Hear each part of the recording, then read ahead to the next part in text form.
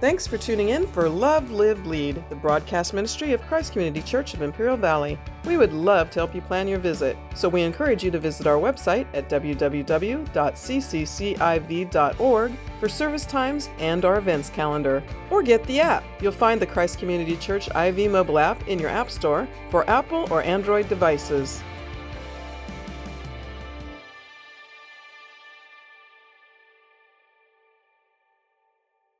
Second Corinthians chapter 12, it would help if I knew where we were going, right? And hopefully we're going somewhere this morning. Love God's Word. How many love God's Word? God's Word you can rely on through and through. Don't listen to that internet garbage that there's contradictions, that there's mistakes and all of that stuff. The understudied are getting taken captive today, and people are losing faith and trust in God's Word, and there's no need to. The problem is that it really isn't the lies that are coming out of our culture, it's that the Christians aren't taking God's Word serious. They have probably 3 or 4 Bibles at the house, and they have access to God's Word day in and day out, but they just don't pick it up and read it. So yeah, they're going to be taken captive fairly easy through the vain philosophies of this world. I want to encourage you, if you've not done it yet, get into a daily reading plan, daily diet of God's Word. That's where your spiritual nourishment comes from. You realize that? We could go into another message this morning if we have to. 2 Corinthians chapter 12.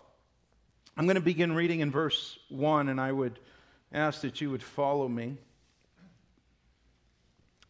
And by the way, if you don't have a Bible, ask an usher when you leave today. We'll give you one, free, no charge. We believe in getting God's Word into the hands of every single person that walks through the doors of this church and even beyond. 2 Corinthians chapter 12, verse 1, it is doubtless not profitable for me to boast. I will come to visions and revelations of the Lord. I know a man in Christ who 14 years ago, whether in the body I do not know, or whether out of the body I do not know, God knows, such a one was caught up to the third heaven.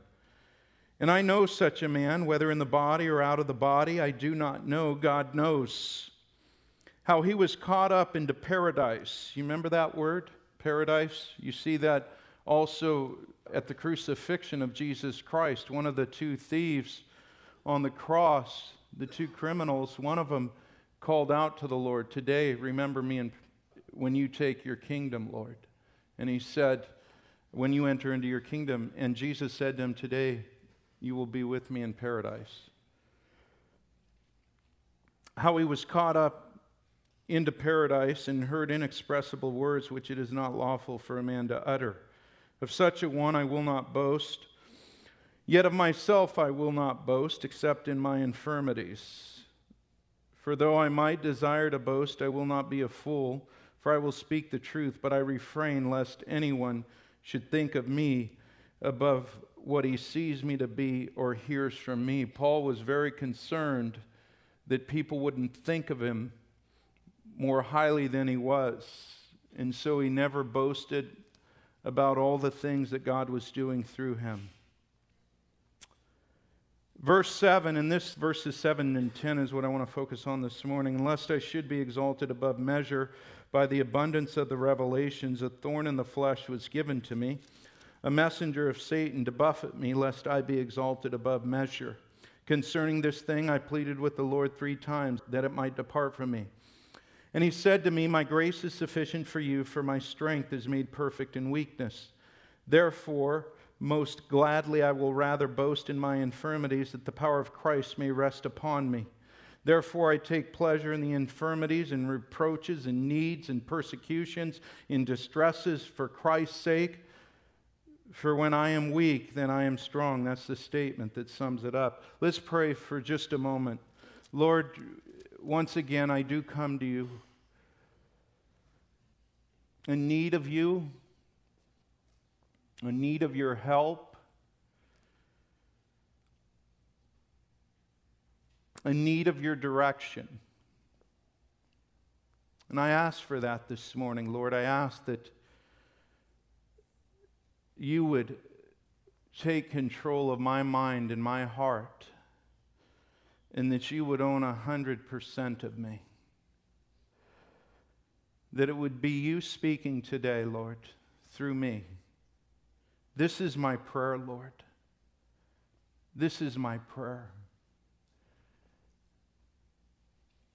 May the meditations of my heart and the words of my mouth be acceptable to you, as the psalmist would say. I pray this in Jesus' name. Amen. I have been drawn back a little bit to this subject of suffering recently, and it was really due to several events that have taken place over the course of a short period of time. Last week, for instance, I was talking to a good friend of mine, very close friend of mine, and he had been facing circumstances in his life that were overwhelming. I mean, there's circumstances that he didn't create, there's circumstances that he didn't have a part of creating. It wasn't like he went out there and made some dumb decisions and then all of a sudden he was facing these consequences that were coming on him. No, the circumstances that he was facing in his life and that he is still facing in his life are not a consequence of wrong actions, wrong motives, things that he has done. They are just circumstances in life that have marched upon him, and a number of biggie circumstances in life. In fact, I don't know how I would fare in some of the things that he's having to go through at this moment. And last week he found himself having a meltdown. And this is a Christian. I just want to say that this is a Christian. He's a man who knows the Lord. He's a man who's known the Lord pretty much since he was a child. And he is not dumb to the Scriptures. He's not lacking a prayer life. It's not like he's out of tune with God, out of touch with God. And he understands those things of the Word that tell us that we won't cave. You know, Paul talks about that much in 2 Corinthians chapter 4. But it's just a position he finds himself in this life, and he probably had never thought that he was going to find himself to this point to where he would go into the closet and just have a complete meltdown. My mom, I never expected, out of all the hospital visits that I've made, out of all the prayer requests that have come from this pulpit, out of all the people that I have visited that have suffered with cancer, I never thought of myself sitting next to my mom's bedside and having to minister to her in the same way. And we find out, don't we, that suffering in this world is a real part of living in this world. Now, the world looks at suffering and they will say that it is nothing but an interruption in life. In other words, they have no meaning or they have no purpose, the events, the circumstances that we go through in this life. But we as Christians, we understand, don't we, according to God's Word, at least mentally we understand that there is always a purpose for everything. There's always a reason for things that take place under the sun. And suffering falls into that category, and suffering is a very real part of life. You know, there's paradoxes in the Scriptures. A paradox is a seemingly contradictory statement, and we see these paradoxes all through Scripture. For instance, exaltation comes through humility. Gaining comes from losing. Becoming a free man involves becoming a slave. Receiving, the way to receiving is through giving. And there's these paradoxes in Scripture that the world would laugh at, but you and I know to be true. In other words, for us to gain life, we must lose our lives. That's what the Scriptures tell us, that we must give in order to receive. It's principles that the world really doesn't understand. They believe that the way to get is through scheming and everything else. God's way is through giving. The way to be lifted up is to become low. And another paradox that we see in Scripture is the way to become strong is to become weak. And that is the statement that Paul makes at the end of this passage of Scripture. And if you want to rephrase that, it could be, I must empty myself so God can fill me. I must empty myself, so I must become nothing so that God can become everything in my life. For me to live in power in this world, I must give it all and surrender it all to God. God must strip me of myself so He can clothe me with Himself. And these are things that are real in the Scriptures. And Paul understood that. The Scriptures that we just read, that passage of Scripture that we just read, I must become weak so that He can become strong, or the way he stated it, when I am weak, He is strong. When I am weak, He is strong. But the pathway to that, and that sounds good, doesn't it? I mean, when we look at the principle and we understand that, man, I want to be strong in the Lord. And I know the way to do that is to become weak. And the way Paul became strong was through suffering.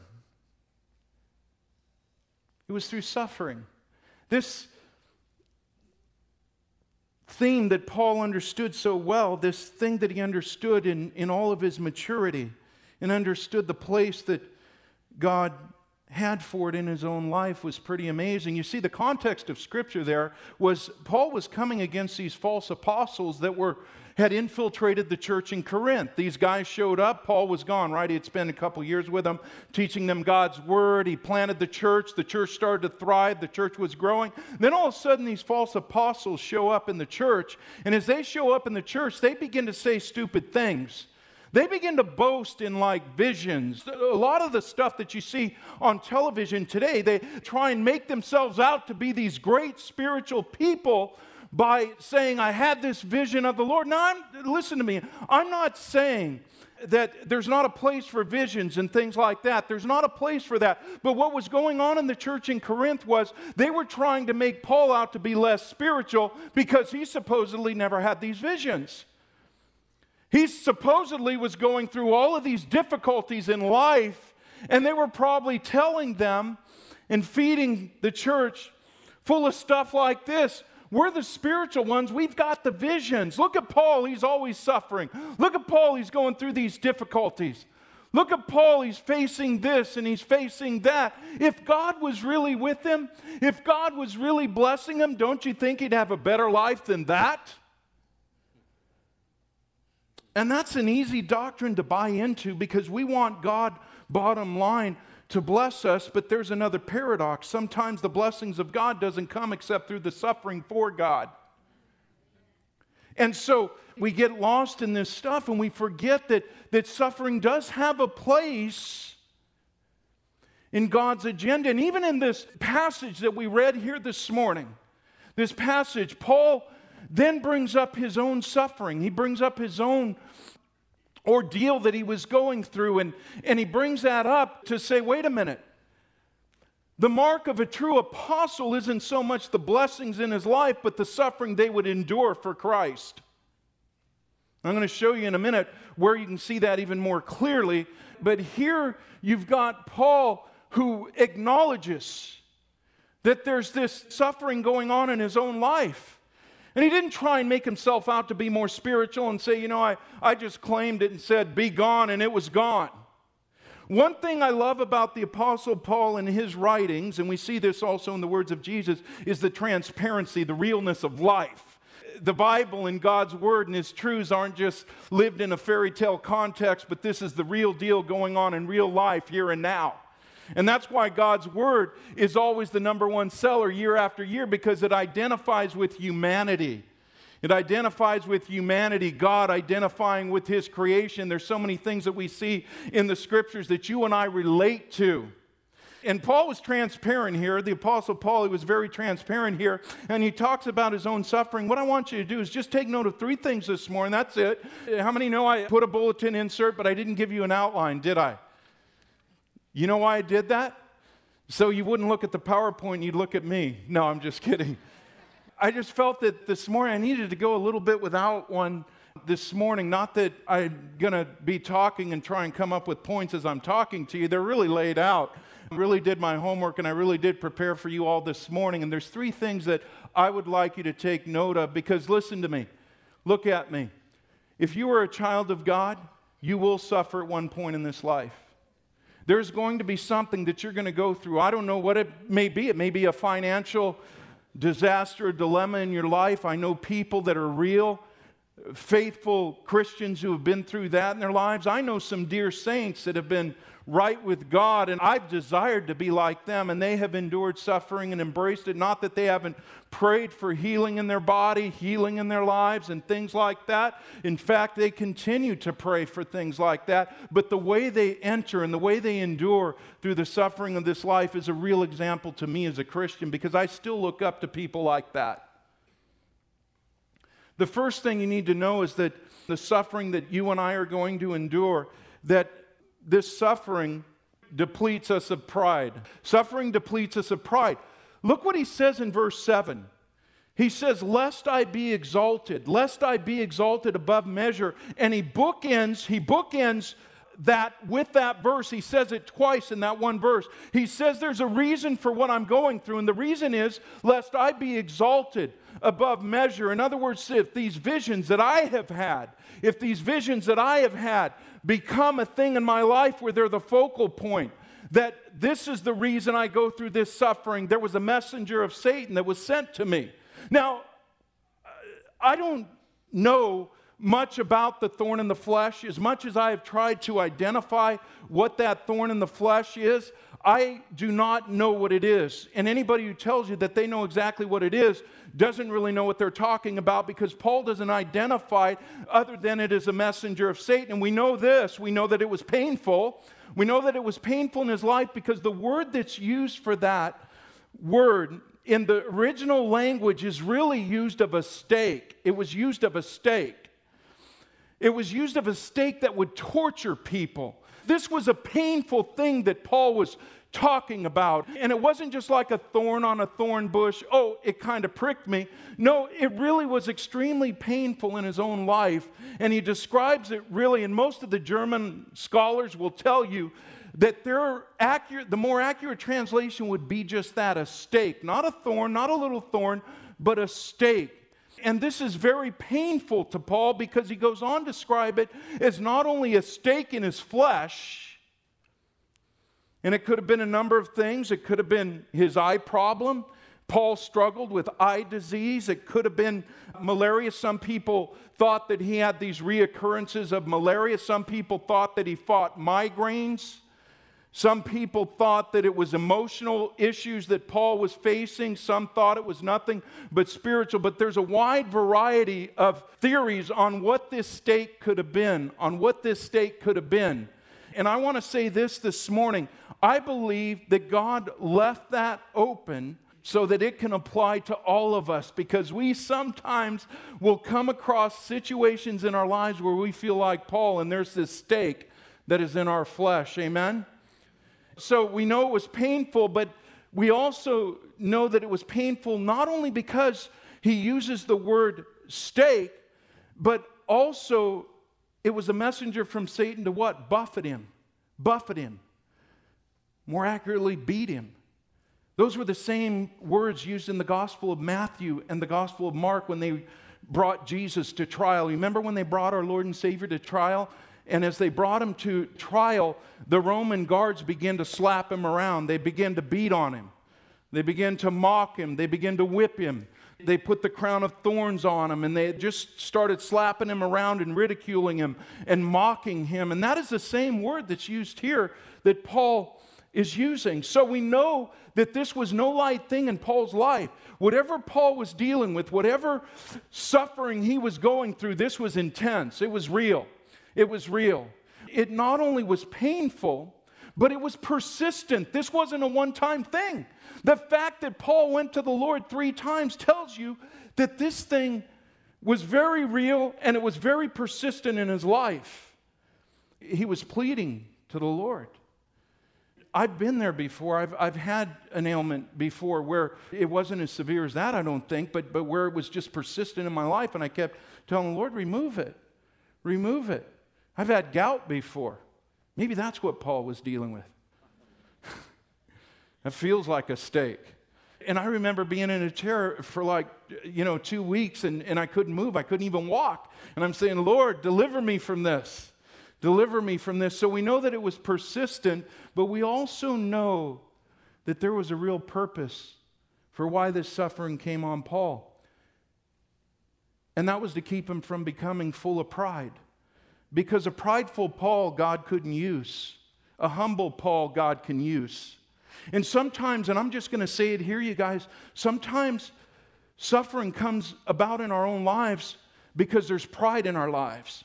We get so full of ourselves. We're like Nebuchadnezzar in the Old Testament. Remember Nebuchadnezzar in the Old Testament? Here was the king that ruled the kingdoms, and he thought he was a god. He even built this huge statue 90 feet high out of gold and wanted everybody to worship it because it was an idol of himself. And everybody was required to worship that idol and to bow down to it because he got that big-headed. He thought he was higher than God. And then what did God do? God sent him out to pasture with the cows. He went out grazing. God took his mind from him. And this high and mighty Nebuchadnezzar found himself eating grass with the cows. See, sometimes suffering comes in our lives to make us aware that we're way too strong. We think way too highly of ourselves. We're relying way too much on our own strengths and our own gifts. And God brings us into a little bit of correction, because most people that I know that have ever endured suffering, some of the first questions they ask is, Lord, is it I? Lord, is there something going on in my life? Now, granted, there's a lot of times suffering comes upon our lives, and it isn't because we're prideful, and it isn't necessarily because we're doing something wrong with God. And that's what the prosperity movement's going to tell you too, that suffering sometimes comes because there's something wrong with you. You're either doing something wrong with God or you don't have enough faith in your life. And sometimes that's not the case, but sometimes suffering comes into our lives as a blessing. Do you know that Paul said that there was a thorn in the flesh that was given to him? The question is, who gave it to him? I'm going to throw this out here too. God gave it to him. God gave it to him. He was the one in ultimate control. And what Paul fought at first, he realized later to be a gift from the Lord because it kept him humble. Paul knew the destruction of pride more than anybody. He came out of being a Pharisee. He came out of being a religious leader. He came out of a prideful movement, and he realized more than anybody how dangerous pride can be, and especially when you start to take the glory from God. And so Paul saw it as a gift, and I've got passages I can give you. I can give you Job chapter 1. Job was a righteous man, the Bible says. It says he was blameless in all of his ways, and yet Satan goes to God and says, what about your servant Job? What about your servant Job? And God allowed him access to Job. We saw it in the life of Peter when Jesus went to Peter in Luke chapter 22. And he tells Peter, Satan has requested to sift you as wheat. Satan has requested to sift you as wheat. Isn't that strange that Satan needs permission from God? Satan has requested to sift you as wheat, but when you are restored, strengthen your brethren. Jesus knew the beginning to the end in Peter's life. He knew that he would be sifted by Satan. He knew that he would fail God, but he also knew that he would be restored as well. And so we see passages of Scripture that show you and I that Satan has to go to God for permission. And that means if God allows it, there's a purpose for what we go through in this life. You know why else I know it was from the Lord? Because the outcome was so good. It kept Paul humble.